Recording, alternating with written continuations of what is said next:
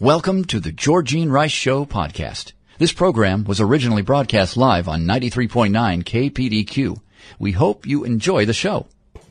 Well, good afternoon and welcome to the Thursday edition of the Georgene Rice Show. We have a full lineup for you today. Do want to mention first, though, that Clark Hilton is engineering. James Blend is producing today's program. We're going to talk with Marie Fishpaw momentarily. She's the Director of Health Policy at the Heritage Foundation. Senate Republicans released a new version of their health care bill today. So what are the next steps for the Obamacare repeal process? What does it look like from here? We'll talk with her about all of that.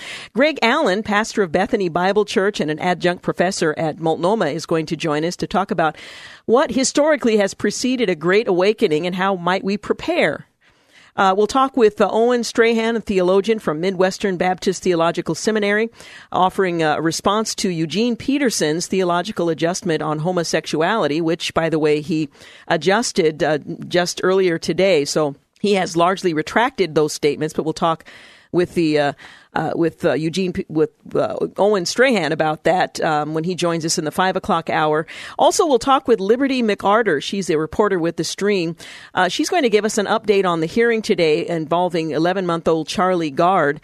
The judge, as you might recall, said unless there was extraordinary and convincing new evidence that he would uphold the previous decision that would remove the life support, the breathing apparatus from this 11-month-old, and he would die. So we'll find out what happened in the hearing. I know that they held it over to tomorrow, and a decision is expected very, very soon. In fact, one observer said in the time that it has taken them to make a decision, Charlie Gard could have had the full treatment twice over to see whether or not it would have helped him. Anyway, we'll talk with her about that. Also, we're going to talk about an interview she did with an African national who is in the process of putting together a documentary highlighting the damage that Western-funded abortion industry in Africa has done. So that's what we'll be doing throughout the day today. Well, as I mentioned, Senate Majority Leader Mitch McConnell today relaunched his bid to overhaul chunks of Obamacare, not exactly a repeal or a replace, but he unveiled a revised bill that, with concessions to conservatives and moderates, though key senators have already voiced their opposition. Well, the new plan significantly includes a provision based on a proposal by Senator Ted Cruz allowing insurers to offer lower-cost, bare-bones policies. The Texas Republican said in a written statement he is encouraged that the revised bill ensures consumers have the freedom to choose among more affordable plans that are tailored to their individual health care needs. We're going to talk more about that with Marie Fishpaw when she joins us in our next segment. Also, Americans receiving Social Security benefits in 2018 can expect to see the program's largest payment increase in years. That's according to the trustees report released earlier today. In January, recipients will receive $28 a month increase in benefits, which, although that amounts to just 2.2%, is much larger than the 0.3% increase in benefits recipients collected this year. In 2016, the program offered no payout at all. The average monthly payout for the program's 61 million beneficiaries is $1,253. Despite the good news, Social Security and Medicare are still dealing with looming cash shortfalls, and Congress doesn't seem all that concerned about dealing with it anytime soon. They maintain funding levels will run dry by the mid-2030s, with Medicare's Part A projected to be depleted in 2029, 1 year later than projected in last year's analysis. If Congress allows either fund to be depleted, millions of Americans living on fixed incomes could face steep cuts in benefits. And in fact, they will face steep cuts in benefits. Neither Social Security nor Medicare faces an immediate crisis, but the trustees warn that the longer Congress waits to address the program's problems, the harder it will be to sustain Social Security and Medicare without significant cuts in benefits, big tax increases, or both. Representative Steve Scalise has been released from the intensive care unit at MedStar Washington Hospital Center, but remains in serious condition, his office confirmed. The Louisiana Republican was one of 5 people, as you might recall. He was injured last month when a gunman opened fire on a GOP lawmaker's baseball practice. Scalia was shot in the hip, resulting in damage to bone, blood vessels, and internal organs. His condition has been in flux since then, and while he was originally listed as critical, he was released from the ICU and had made progress to being in fair condition. An infection led to his readmittance to the ICU and his being downgraded to serious condition last week. So continue to remember Representative Scalise in your prayer. And former U.S. President Jimmy Carter was hospitalized today in Canada after suffering dehydration while working at a build site for Habitat for Humanity.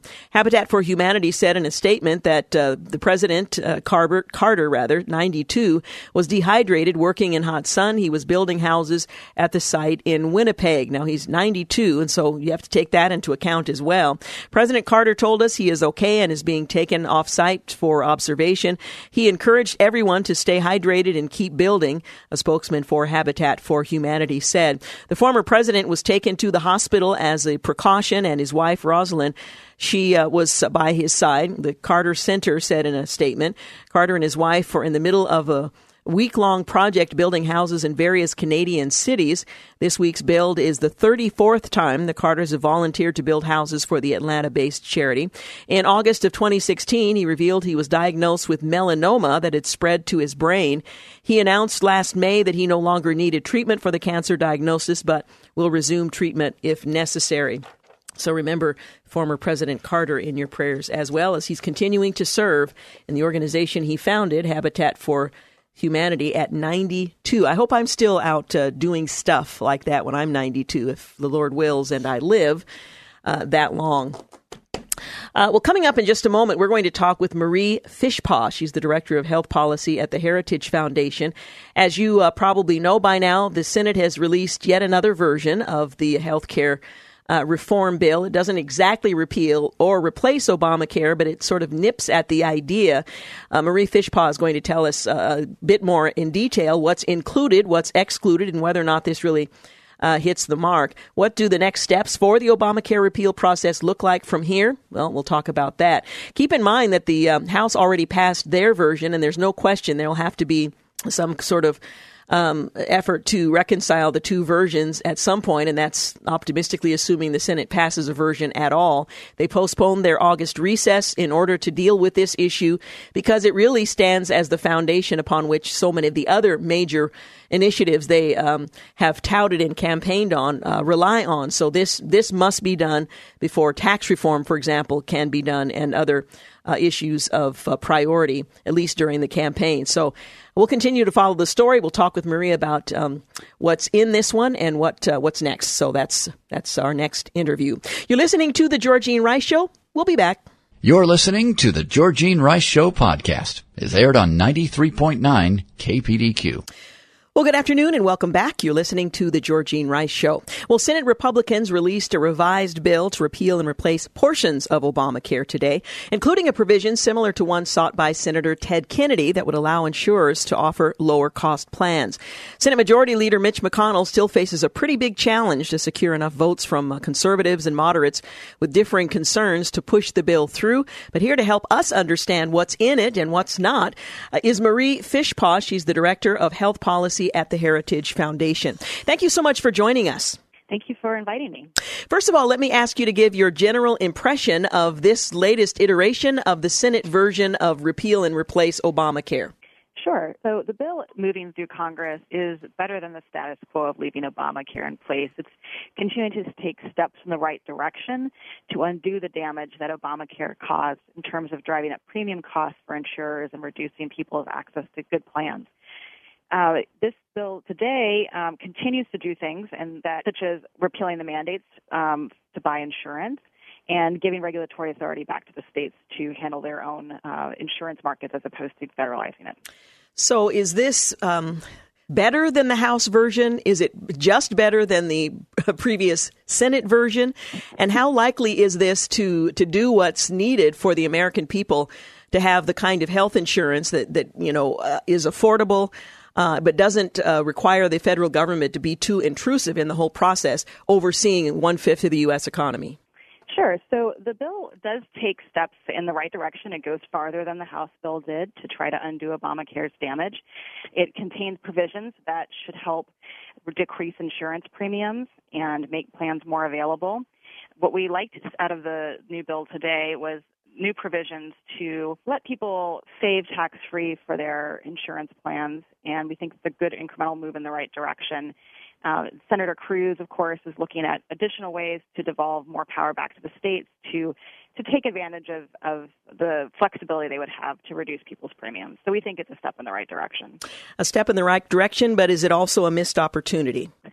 Well, regardless of this bill and this legislative opportunity, Congress is going to have to pursue additional health reforms. We have many factors that were in play long before Obamacare that Obamacare made a lot worse, and there are additional things we'd like to see them do. One, for example, we know that Medicare is facing fiscal challenges, and so there's many things outside the scope of this particular bill, but we do think that this bill, if it's enacted, would be a step in the right direction. We're talking about the Senate Republicans' Better Care Reconciliation Act of 2017 that would partially repeal and replace Obamacare. Is this, generally speaking, the right approach to have a single piece of legislation that does away with Obamacare and replaces parts that need to be replaced? Or should this be a process that's a bit different in that it takes different elements of healthcare in America and treats it more thoughtfully? Generally, is this the right approach? Well, we had hoped that Republicans would put forward a full repeal bill the way that they had campaigned on. However, but this is where we are right now, and given that the bill does do a lot to undo Obamacare's damage, I think it's a good first step, and we'll probably see many more steps to come to continue to improve our health insurance markets and make sure that Americans can afford the insurance that they want to buy. I know one of the more controversial, depending on where you stand on the issue in this bill, is major changes being made to Medicaid and also significant federal entitlement reform. Talk about those two elements of health care policy that's addressed in this particular version of repeal and replace. Yes, those Medicaid changes are some of the most significant changes in the bill. I think it moves the program to a more compassionate footing than it was under Obamacare because it restores the program's original focus on our society's most vulnerable members.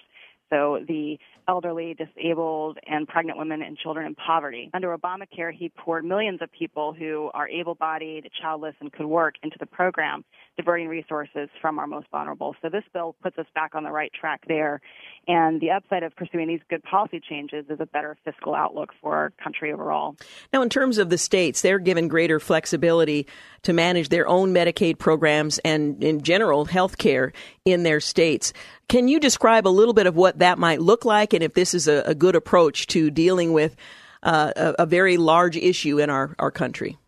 Yes, the bill does restore the state's long historic role in being the chief regulator and overseer of health insurance.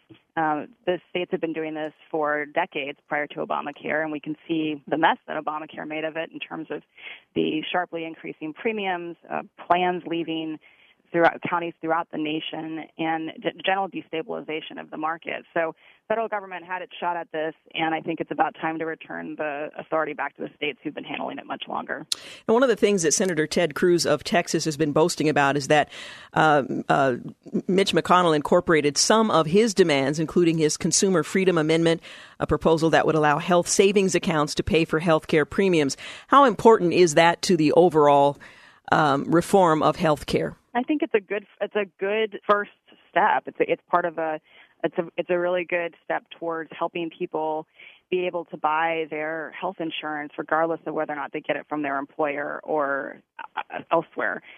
Today, if you buy it through your employer, you get a substantial discount on your taxes for doing so, but you're left without that help if you have to buy it on the individual market. So the Democrats and Obamacare solution to this was to ask you to, as a taxpayer, pay more money to put people on Medicaid, which is the government program we were just speaking about. And with this change that Senator Cruz has fought for, it's going to give people more access to private plans, which provide access to better care. One of the things the new package does keep is most of the original bill's Medicaid reductions, and it would retain Obama's tax increases on upper income people, use that revenue to help some at the lower earners to help them afford coverage. Is this a good retention of the old plan, or was there a better option? Mm-hmm. I think in general it's disappointing that the Congress has chosen not to follow through on its campaign promise and repeal all of Obamacare. However, given the path that they took and the legislative realities that they were facing, the bill they've put together is a good first step at undoing the damage that Obamacare caused to the individual and small group insurance markets. So we know Congress is going to need to keep at it, and in terms of doing a better job to advance health reform. But this is a good first step that should have some significant near-term consequences. Now, my understanding is a pair of Republican senators, Lindsey Graham of South Carolina, Bill Cassidy of Louisiana, they released their own alternative proposals to repeal Obamacare. Under their plan, federal dollars spent on Obamacare would be block granted to states. The individual and employer mandate would be repealed. Requirements that health insurers would cover pre-existing conditions would be retained. And the Obamacare medical device tax would be eliminated, while other taxes would remain. Your thoughts on this alternative proposed by these two senators? Well, anything that goes in the direction of rolling back Obamacare, returning authority to the states, is a step in the right direction. And it sounds like that there is a lot of agreement on those big planks. So the more that people can pull together and get those good ideas in the final Senate package, the better off we'll be.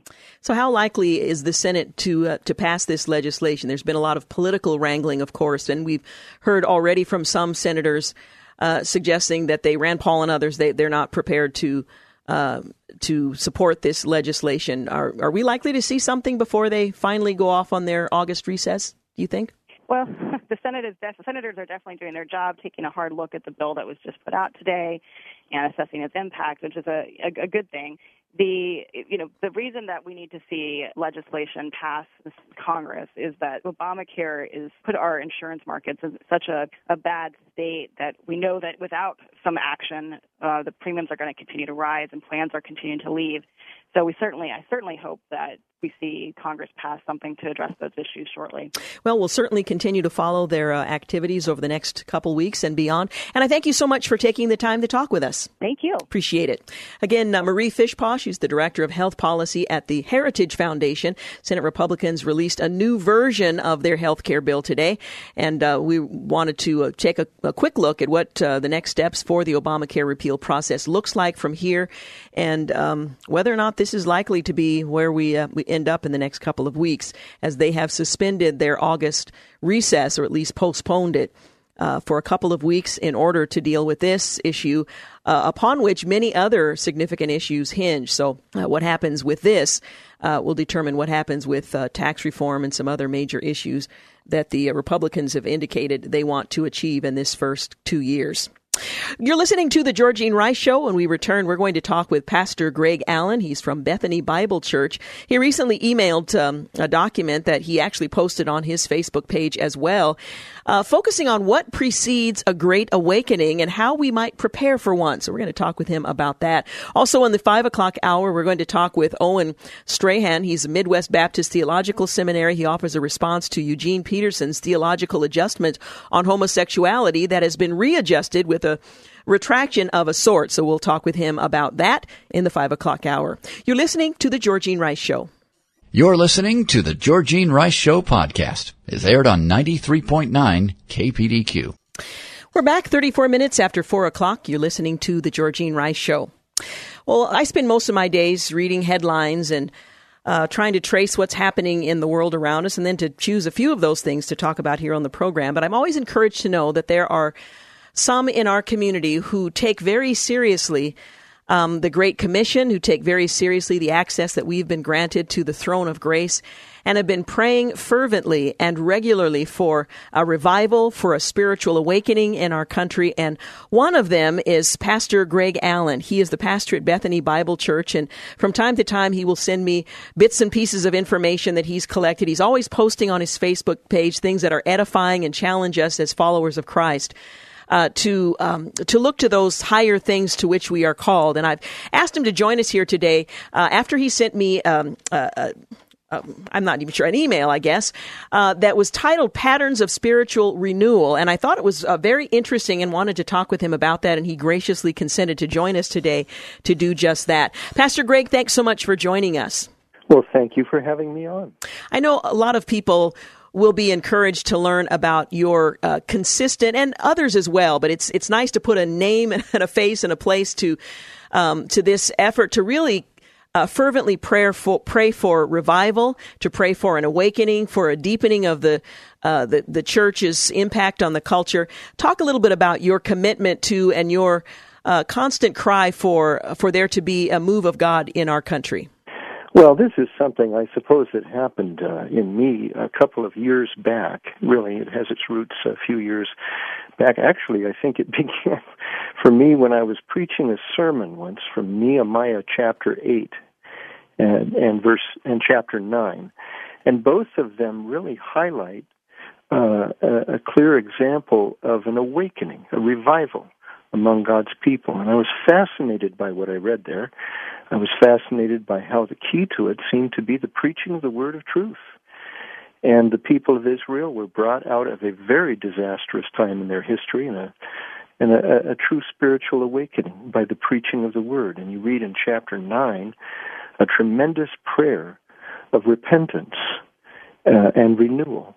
And as I began I guess I was bitten by the bug at that point, and I began to do some personal reading. I'm by no means an expert on the subject, but more of a passionate hobbyist, I guess you'd say, of the subject of revival in the history of the United States and the impact of those revivals in changing the times for an entire generation. It gave me great hope and brought me out of a sense of the helplessness that we sometimes feel, realizing that so long as we are still able to petition our God, even if the politics, even if the structure of our government and our culture seems to be falling apart at the seams, we have hope in revival and in a great God.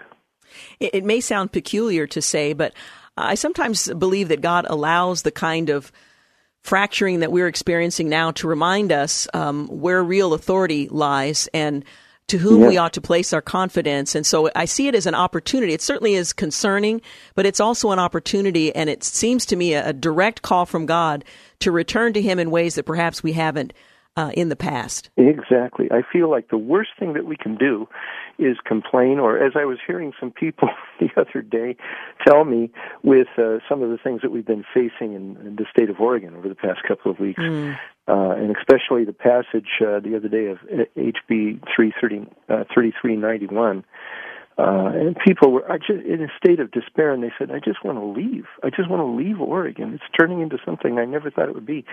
And I'm appealing to them, no, don't leave. That'd be the worst time in the world to leave. This is God's call for us right now, here in this place, to be His instruments of dramatic transformation by the God's gracious gift of an awakening through our prayers.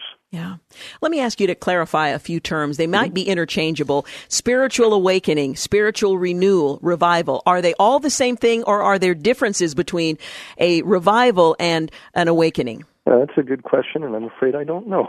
I think that an awakening, the names kind of help us to understand. An awakening, you're asleep, obviously, and you suddenly awake.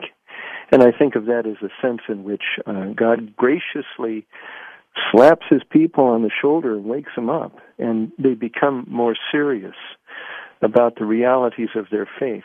A revival, I suppose, focuses on the work of the Holy Spirit. As I've often said, revival implies vival. You know, you have to be alive for you to be revived. And so, in a sense, I think those terms speak of, first of all, an awakening of God's people. And in studying the histories of revival, you find that usually is the beginning point. It's not that God somehow sends a great evangelistic burst in the unsaved world. What happens first is God wakes His people up. They repent of sin. They become serious and committed and devoted to what God says in His Word. They become serious about their union together as the body of Christ. They become serious about the power of the gospel. And it's God's people who become revived, if you will, first.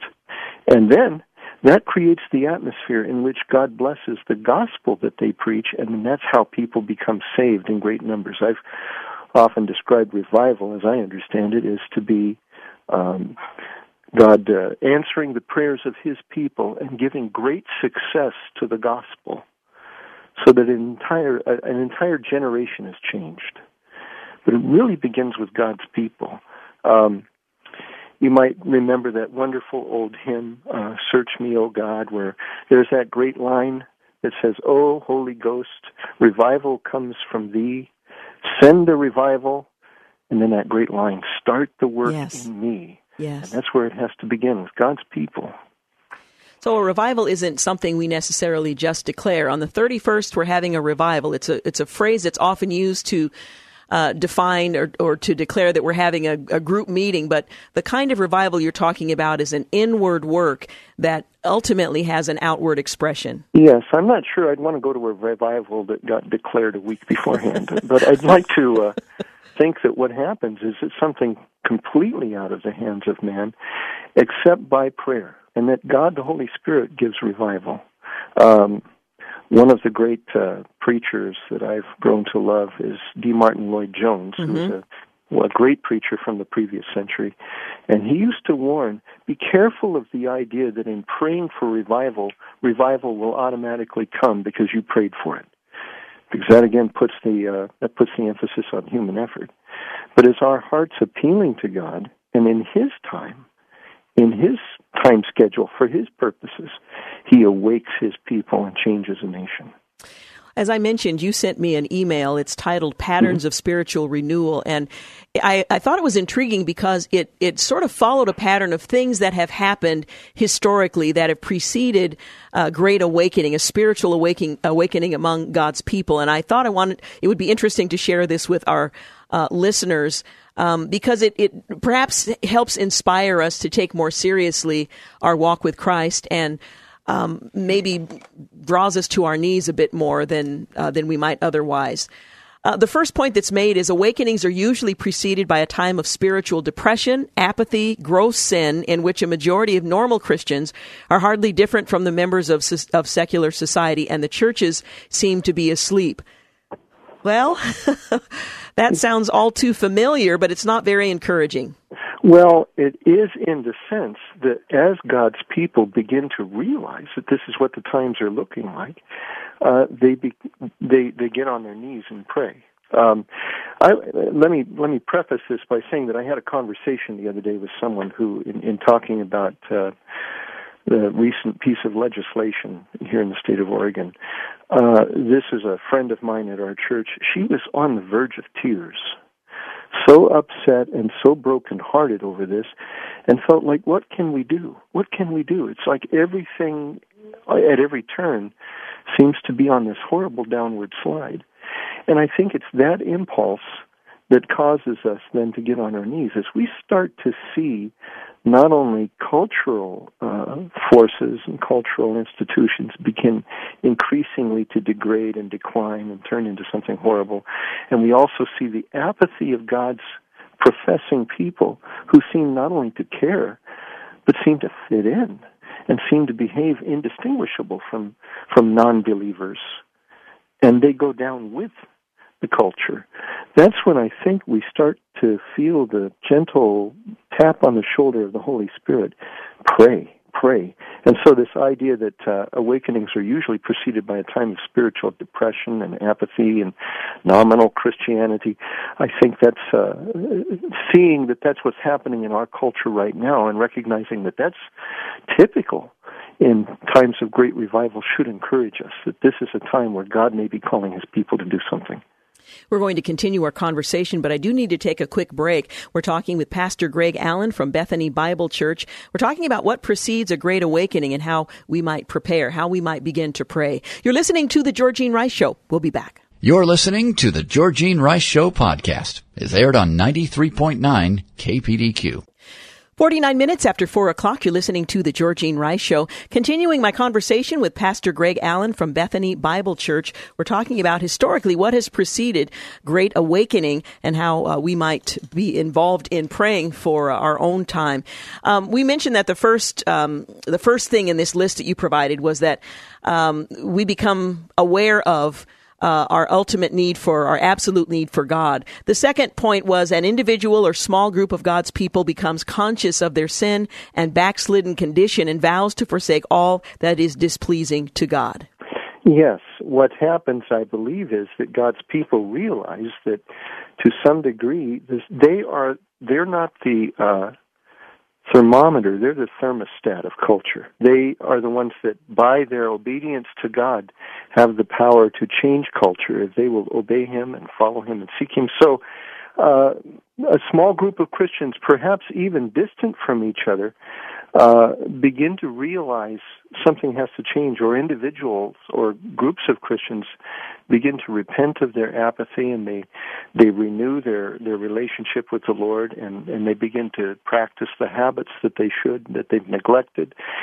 And that becomes the beginning point. I've often said that they begin to pray for revival, and that prayer for revival is itself the beginning stages of God's gracious answer to their prayer, because they begin to seek Him more now. Mm-hmm, mm-hmm. Next, as some Christians begin to yearn for a manifestation of God's power, a leader or leaders arise with prophetic insight into the causes and remedies of the problems, and a new awareness of the holy and pure character of the Lord is present. So what role does leadership play in this pattern of spiritual renewal? Well, it's a fascinating subject. In the great revivals that we're familiar with in American history, certain individuals stand out. You think of Jonathan Edwards in the First Great Awakening, George Whitefield in the Second Great Awakening. You think of Charles Finney or Isaiah Nettleton. In the Third Great Awakening, or what's called the Great Prayer Movement, there was that gentleman, Jeremiah Lanphier. You start to see, or in recent times, in the mid-1940s, Billy Graham. In the Jesus movement, there was Billy Graham and Chuck, his name slipped my memory, Chuck Smith. Mm-hmm. Or you think back in the early turn of the century, 1904, 1905, the Great Welsh Revival with Evan Roberts. Certain individuals, and it's important to stress that they don't make revival happen. Mm-hmm. They just happen to be raised up by God at a certain time to provide some sort of representative leadership. And God's people begin to follow their pattern.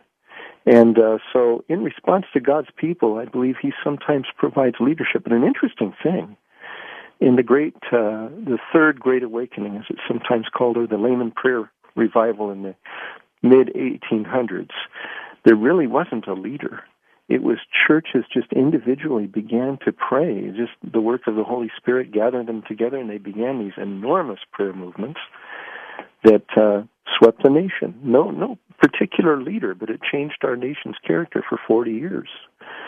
So sometimes God provides a leader, but the key to it is that He sparks His people. He gets His people a-praying, and that's what makes it happen. The next point was the awakening of Christians occurs, and many understand and take part in a higher spiritual life, or another way of putting that, maybe a deeper spiritual life. Right.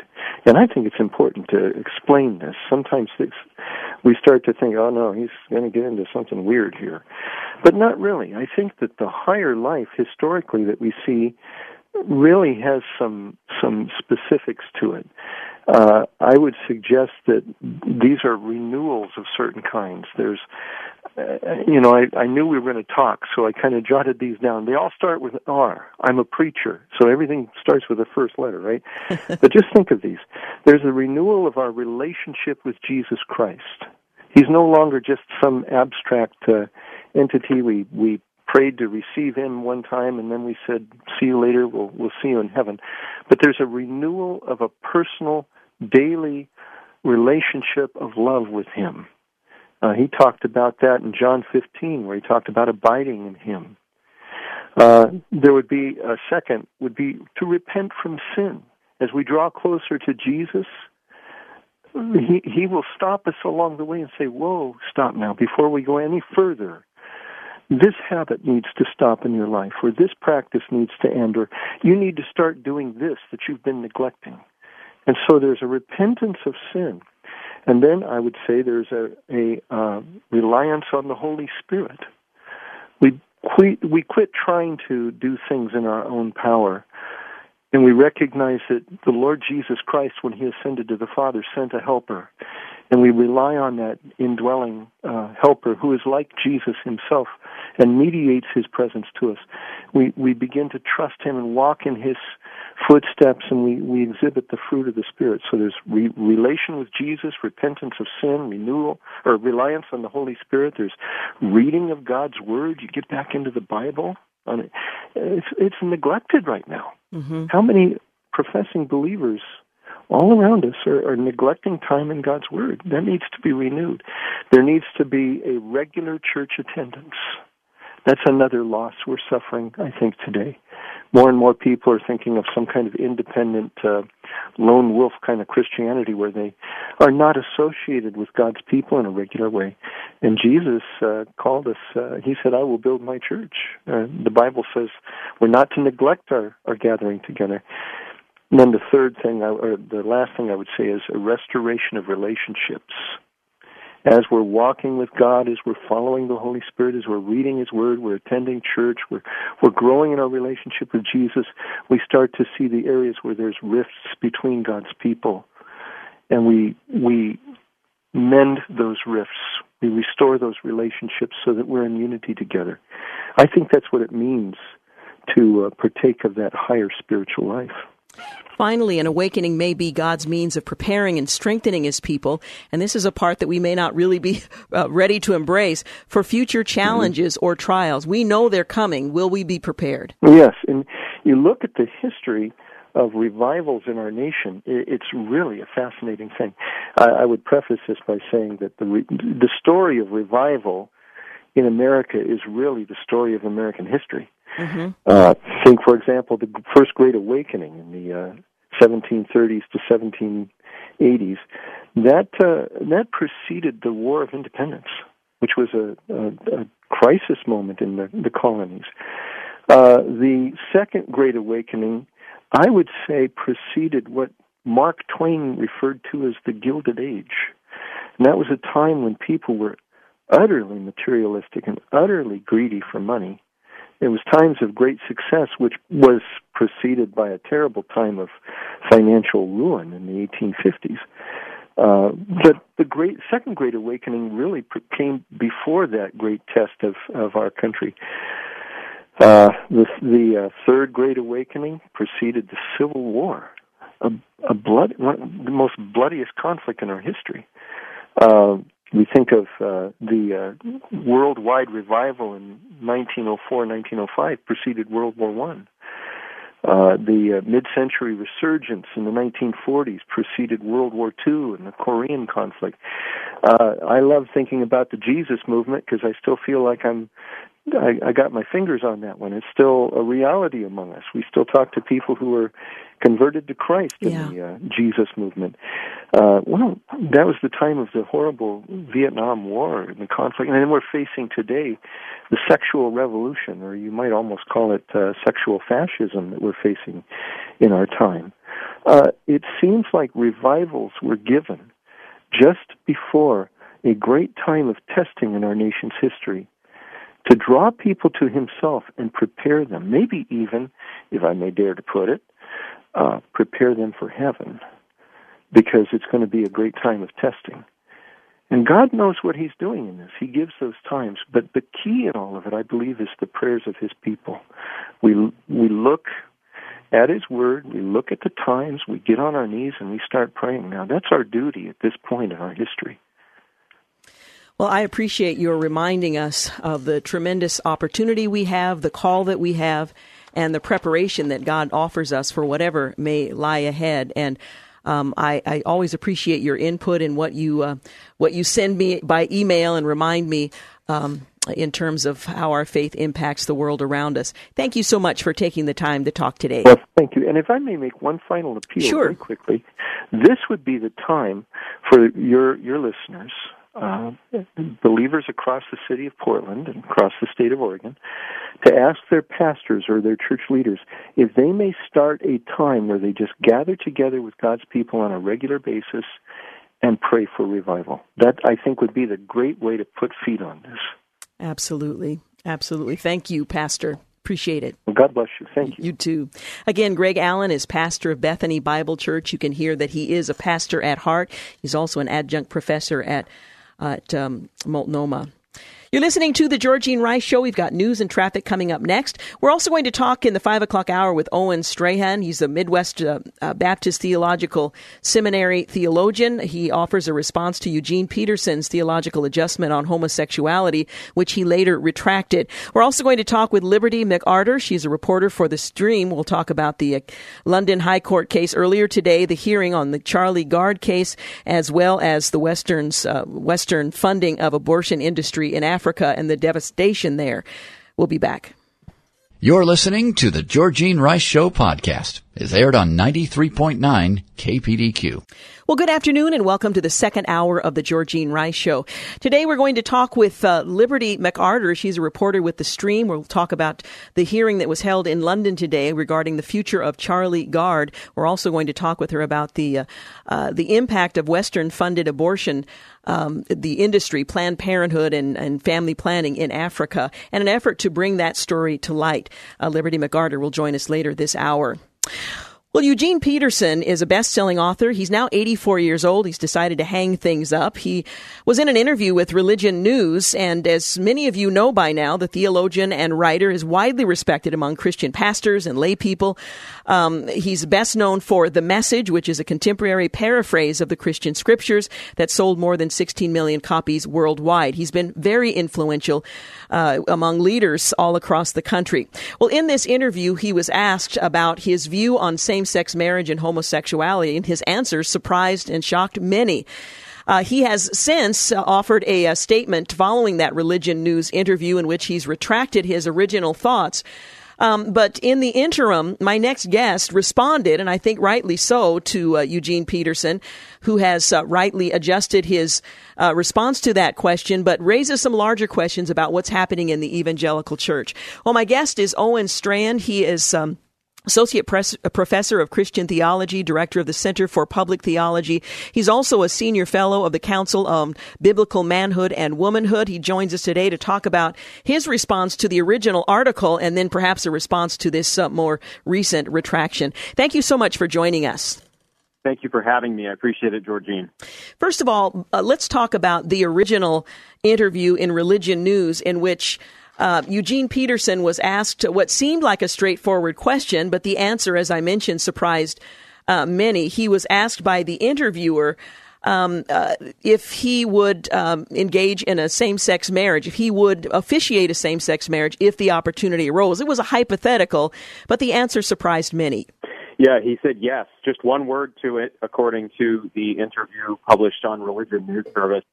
And that, frankly, that one word, it just shows you how powerful words are. Because with that one word, Eugene Peterson shocked evangelicalism. He's one of the most famous evangelical leaders in the last 30 or 50 years. And so for him to come out as affirming same-sex marriage, saying that he, a pastor, would perform such a service, a ceremony, took many of us by surprise and occasioned my response and several others. Now, as I mentioned, he has issued a revision to that answer. In fact, has renounced his earlier answer.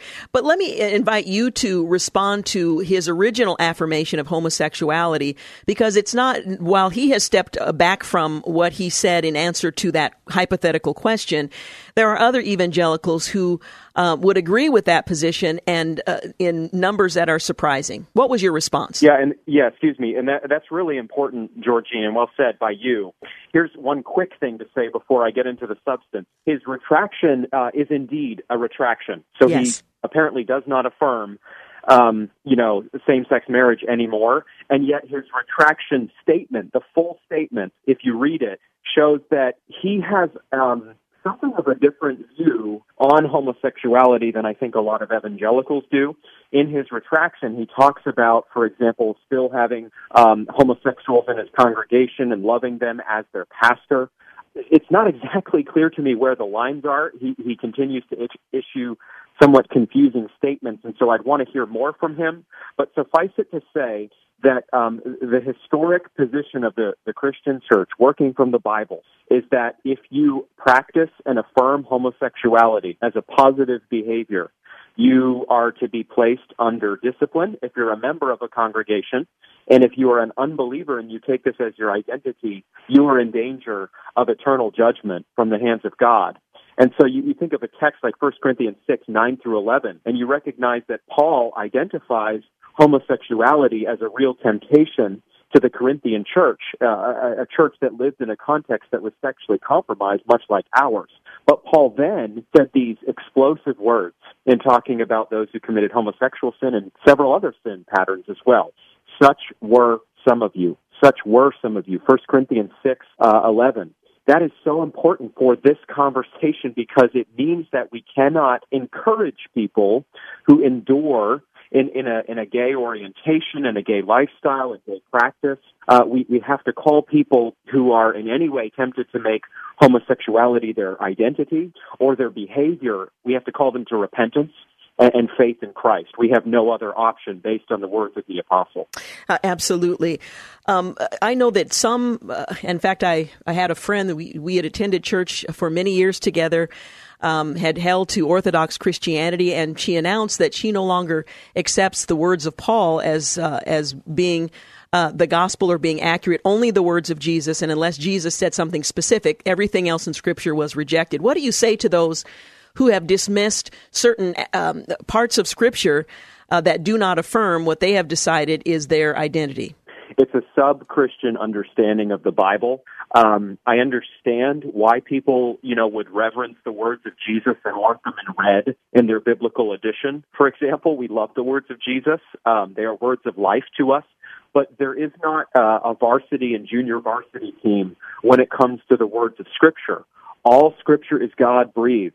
2 Timothy 3:16. All Scripture is profitable for rebuke, correction, teaching, training in righteousness. This is the Bible speaking about the Bible. So Christians have long been tempted to have a kind of different understanding of different texts, some being more authoritative than others, but that is not what the Bible itself says. That fills the Bible's own test. If Jesus had wanted his words alone to be authoritative for us, he would have given us only his words.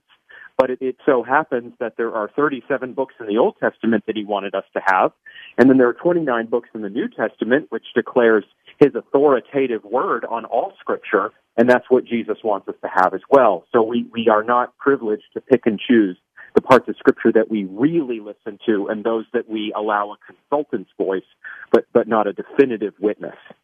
It seems to me that the lesson of this most recent episode with Eugene Peterson, his original statement, and then ultimately the retraction that does still leave some questions unanswered, is that we need to be very careful about how we embrace fellow believers in terms of interpreting Scripture for us on these more controversial issues, so that we remain committed to what the Bible says rather than what people we admire have to say, because they may not always get it right or may not always get it biblical. That's exactly right. And the church, frankly, just hasn't talked all that much about sexual ethics, about what it means to be a man, what it means to be a woman, what sexual behavior is okay, what isn't okay, when the reality is, Georgine, that the culture has been very, very, very happy to teach all of us what is right and wrong, and is enforcing, even now, orthodoxy in the public square.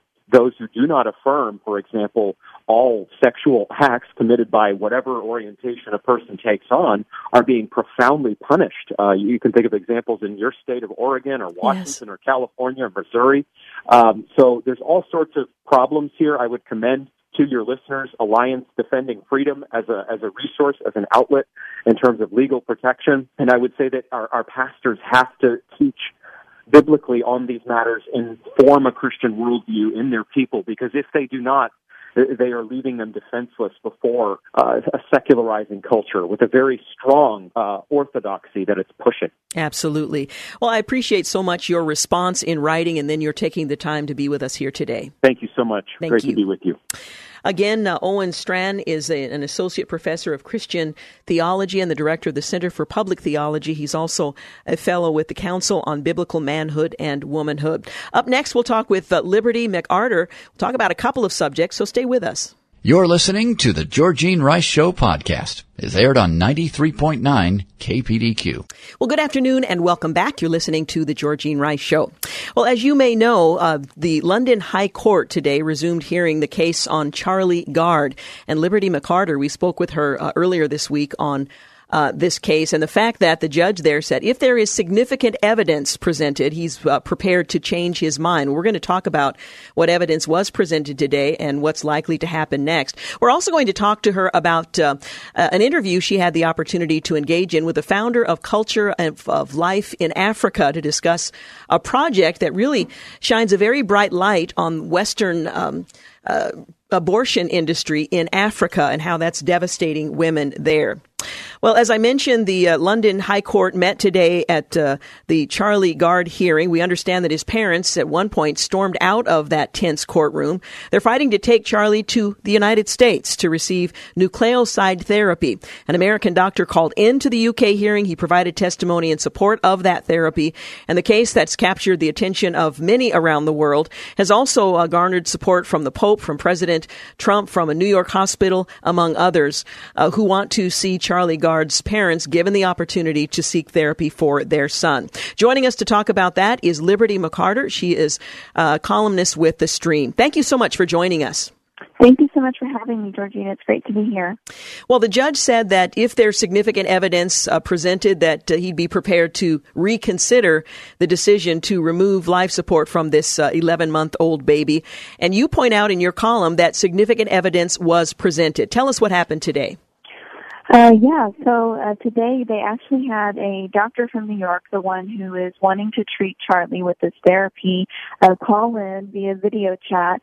And he said that he's had a chance to study this evidence. Now, he has actually testified in previous hearings, and so that's why we don't have his name for legal reasons, because he's been involved in this case for a long time. But he said since the case was last at the High Court in April, he has had a chance to review this data, study and research even more.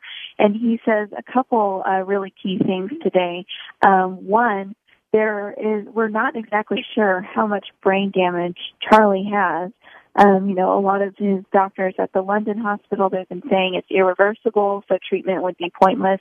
He says, well, until we go in there and treat, we actually really won't know how much it has or if it is reversible.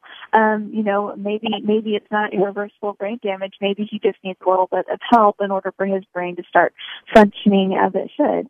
He also said we don't know how much pain Charlie is in. So the argument that, he's in suffering and the kind thing to do is to take him off life support now, that doesn't really hold up. Charlie isn't even exhibiting signs of really being in pain or suffering. And additionally, there is more of a chance now than they previously knew that this treatment could actually work for Charlie. And so the judge did say, he's obviously, as a judge, very, very skeptical and critical of all of the evidence that comes before him, but he did admit that this evidence today was significant. And so I think that's a positive step for Charlie's parents. Absolutely. Well, the Great Ormond Street Hospital, or GOSH, as it's referred to in London, is insisting that Charlie has to be taken off life support to prevent more suffering. He also has a guardian that's appointed to purportedly to act in his best interest, who's also arguing that he be taken off life support. And I guess the premise is to prevent suffering, which, as you've stated and was mentioned in the hearing, it's not clear that Charlie is in discomfort or pain. Now, we're expecting a decision fairly soon, no sooner than Thursday, I understand? Right. We don't know exactly when we will get a decision, but it's not going to be today, most likely. They're actually coming back to court tomorrow on Friday. But as the judge does say, no matter what happens, this delay is not fair to Charlie, so they're going to try to make a decision as soon as possible. And one thing, Catherine Glenn Foster, she's with Americans United for Life, and she's over there right now supporting Charlie's parents. She was in the courtroom, and she spoke with The Stream, and one thing she told me is that, his treatment that they want to try, just a 3-month round of this treatment, it could have been completed twice by now in the time that he's been in hearings. So this is something that Charlie could have received a long time ago, and if it does help, then he could be well on his way to, a better life. Or, we would know, we would have tried it, and then known if it had worked or not. Yeah. But so I think they're going to try to make this decision as soon as possible. She wrote in her, I guess it was a tweet, that the lead doctor advocating this therapy is not just a lone voice or fringe, but rather at the forefront of his particular field. So this is no doctor that's just speculating, but someone who's actually, this has been his focus. And so this really is a therapy that could have some real promise. Right. This is a leader in his field. I think a lot of the media reports that you're seeing kind of portrays it as, well, the doctors at the Gosh Hospital, they're the experts, and that the consensus is that there's no hope for him. But not only do you have this U.S. doctor, you also have other doctors and researchers that joined him in signing a letter to the doctors at the UK hospital saying, look, there's more evidence now that this treatment might work. This treatment has been, used on other people, not with the exact same condition as Charlie, but you have had other patients with similar situations and similar therapies that have seen improvement. So this is the cutting edge, therapy for this rare kind of condition that Charlie has. And so the consensus, as far as these other doctors are concerned, is that he ought to be able to try it. And so it's not necessarily all the doctors against one lone voice. This is really competing medical views. I know one of the arguments that's being made by those who claim to advocate for Charlie by suggesting it is better for him to be allowed to die, suggests that his quality of life, they've made a determination of what constitutes a quality of life worth living, and that's one of the points that they are making in their argument to remove support from him and allow him to die. Right, and I think that's where you have to look at the implications and say, okay, at what point are they going to say that somebody who has a mental illness, their quality of life is not, good enough for them to live, or somebody who has just slight brain damage, or someone with another kind of disability, So his parents and the doctor that wants to treat him say, look, there's not evidence that he's in significant pain. We want to try to improve his life and make it better, mainly because they don't want to take him off life support and kill him when there is still hope for him. So that's the scary question, is that a court can say, oh, I'm sorry, you have a bad quality of life because you might have brain damage, and we're not going to try to treat you to make it better. That's the kind of decision we don't want the government to make for us. Yeah. I think it's also important to point out, and Catherine Glenn Foster in one of her tweets points out that Charlie has already beaten the prognosis given to him and expectations. So he has already proven himself to be extraordinary to have survived as well as he has up to this point. Mm-hmm, yeah, and one of the things Connie, his mother, says is that Charlie is fighting for his life. And he is. And so, that's something that you have to take into consideration and not just lightly. Is, his parents are with him every day. His family, they're watching him grow. Yes, he is hooked up to a ventilator, but he's a fighter, and he's already beaten the odds. So the fact that they're just wanting to match his fight and say, look, Charlie's fighting. He's made it this far. We want to give him a chance to see if he can improve even more. As you mentioned, the hearing will continue tomorrow. A decision is expected sooner rather than later, and we can only hope and pray that this judge will give these parents an opportunity to give their son access to this therapy that could improve his condition. Mm-hmm. Yeah, we are hoping that, the decision will come down soon and it will be positive.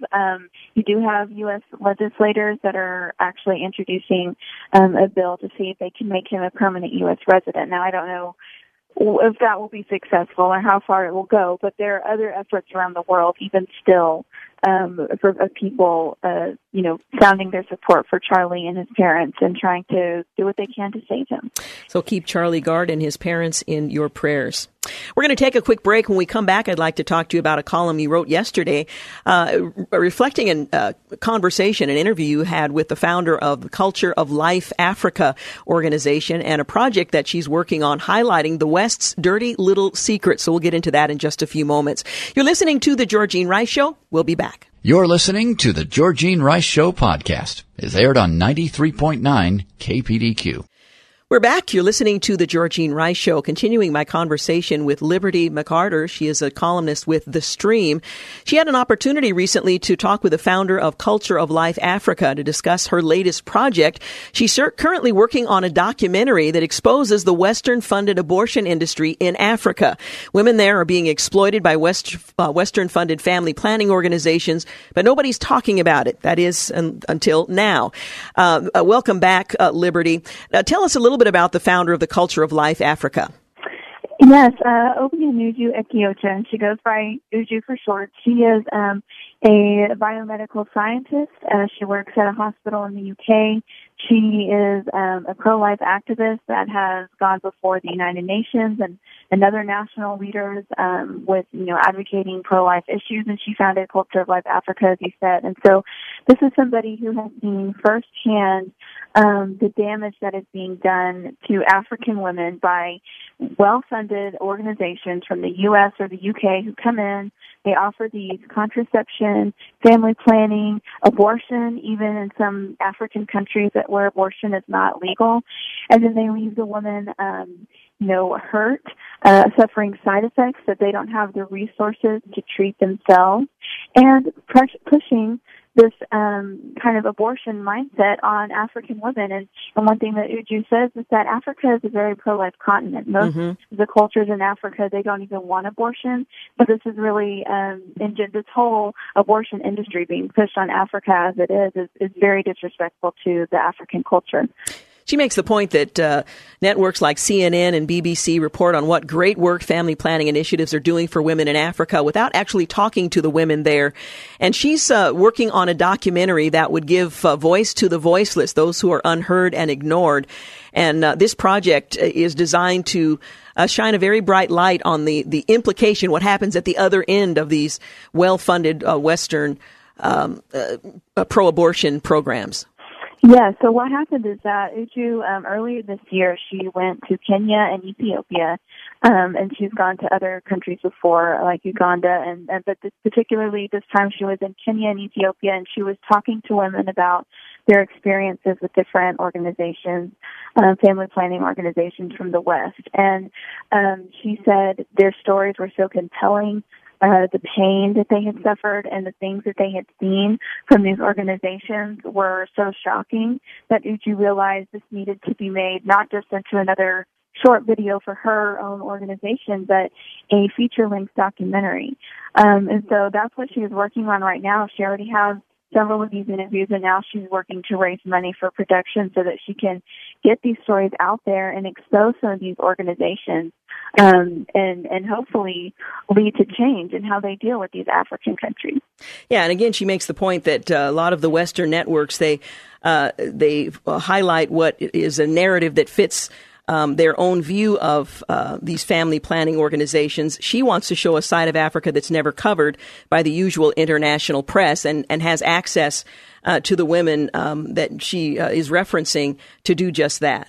Right. One of the things she talked about is that there are multi-million-dollar projects to give access to contraception to women in poorer countries, such as many countries in Africa. But she says the women that they are, pushing these efforts on, the poor women, the rural women, they're the ones that suffer most. Some people might consider it a sensitive topic, but I think a lot of women understand that there can be lots of side effects from different kinds of birth control. Well, you have these women over in Africa who are getting implants and hormones and all the kinds of birth control, and that they suffer debilitating side effects, but they don't have the resources to go to the doctor and get those side effects treated. And then there's other places, like she's exposed previously in Uganda, abortion is not even legal, but they set up clinics and they secretly do abortions in there. The women come in and they go out in the same day, and their unborn babies are flushed down the toilet and they don't receive any follow-up care. And so, that can be very harmful to women, and those are the kinds of things that are not being talked about because it doesn't fit in with the narrative that family planning is what these women need. It certainly is consistent, though, with what Margaret Sanger would have promoted in terms of trying to weed out the less desirables among those on the planet. As an African American, I find this very offensive, and I wonder, are there African-American pro-life leaders in the U.S. or elsewhere around the world who are responding to this, or are people largely ignorant of what's happening? Unfortunately, I think that people are largely ignorant, and that's one reason it's so important to follow Uju and the work that she is doing, because she is gaining a platform to speak before world leaders, and to just recently she had an interview with BBC, so to really highlight these issues. But they advertise it as women's rights, empowering women to take control of their reproductive health, but in the end, it's pushing contraception and abortion on poor nations. And, this is not the first time we've seen this. I mean, this earlier this year, I reported on how, international family planning organizations that the U.S. funded were actually supporting forced abortions in some of these countries and in places like China. And so the women that are hurting are the kind of women that you would think we would want to help, but we're just pushing family planning and abortion on them, and it's hurting them. You also make the point in the column, and I'm not sure if this is your comment or hers, but abortion is seen by most Africans for what it really is, and that's a direct attack on human life. And so we're not talking about areas of the continent that are in favor of abortion, but in fact it's being imposed on them.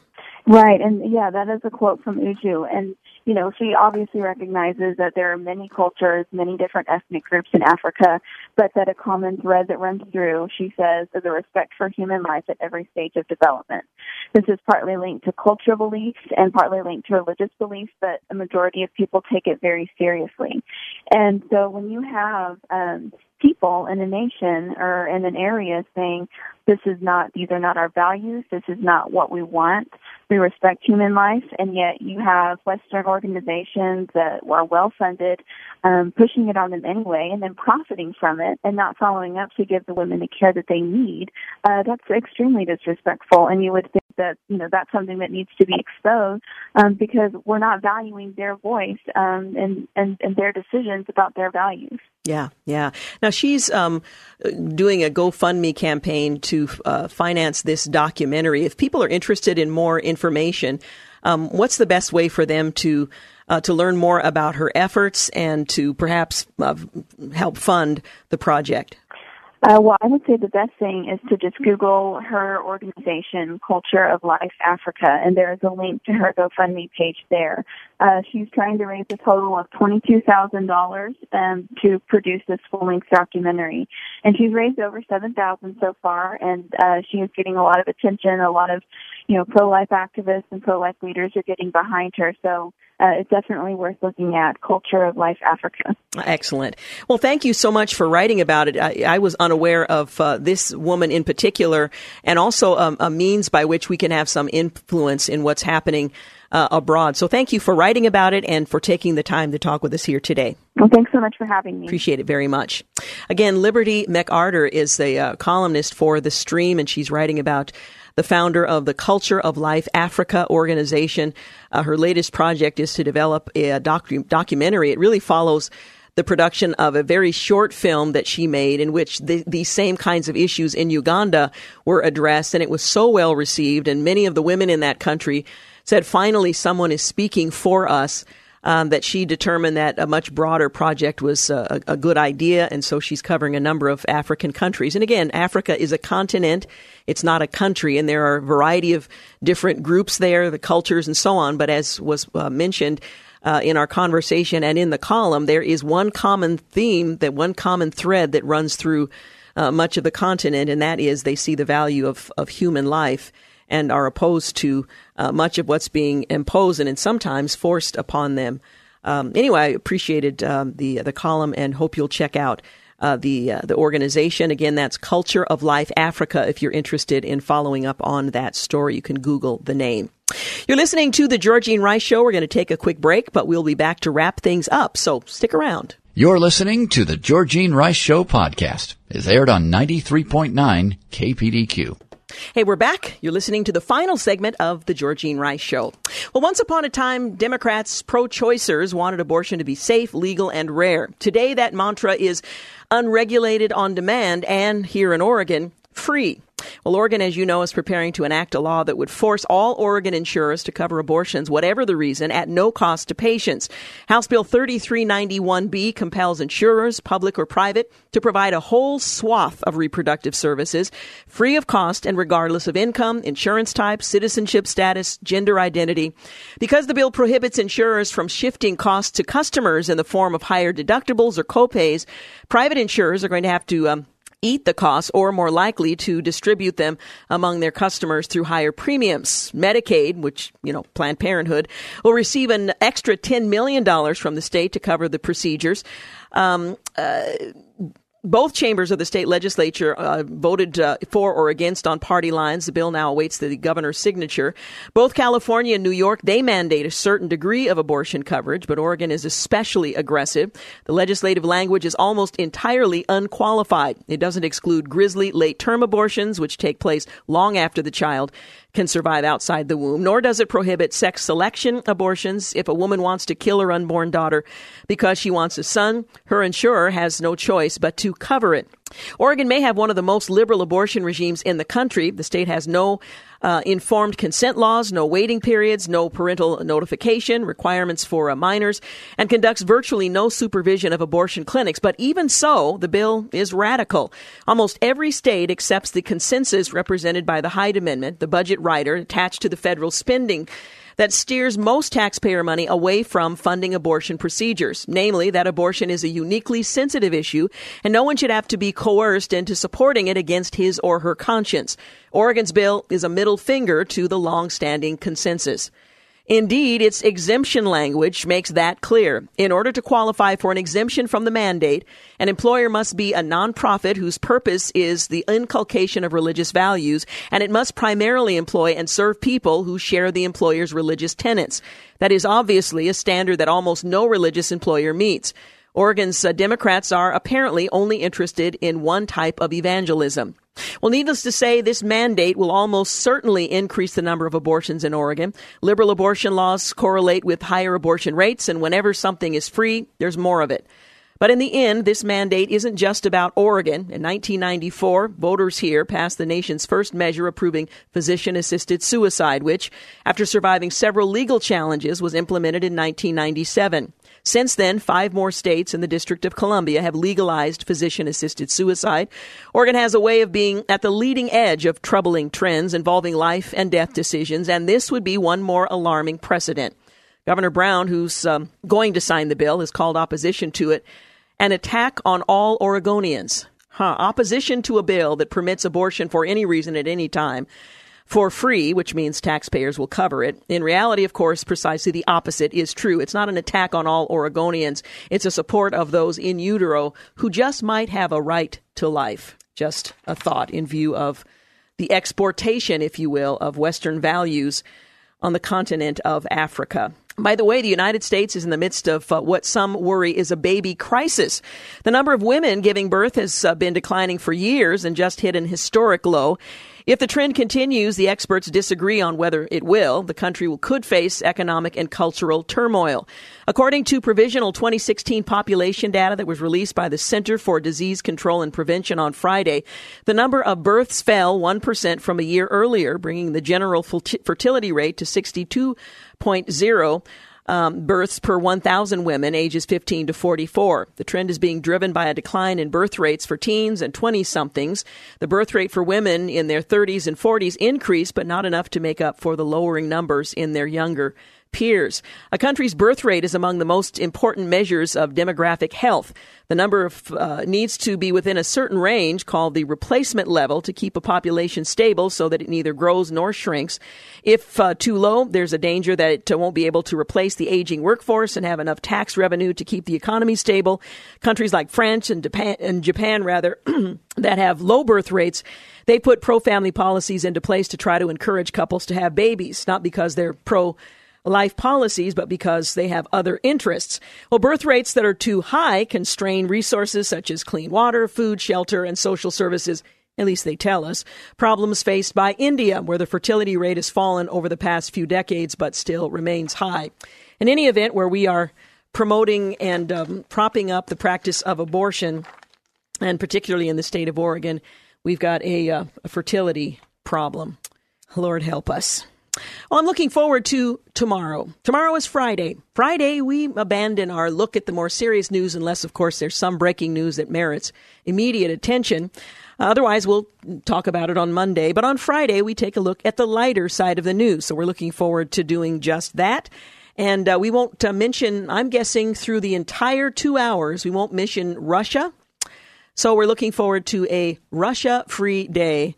Collusion will not be a word you'll hear on Friday, nor will you hear about North Korea on Friday. So I hope you'll join us as we take a look at the lighter side of the news and maybe do a little informing in the process as well. So that's something to look forward to.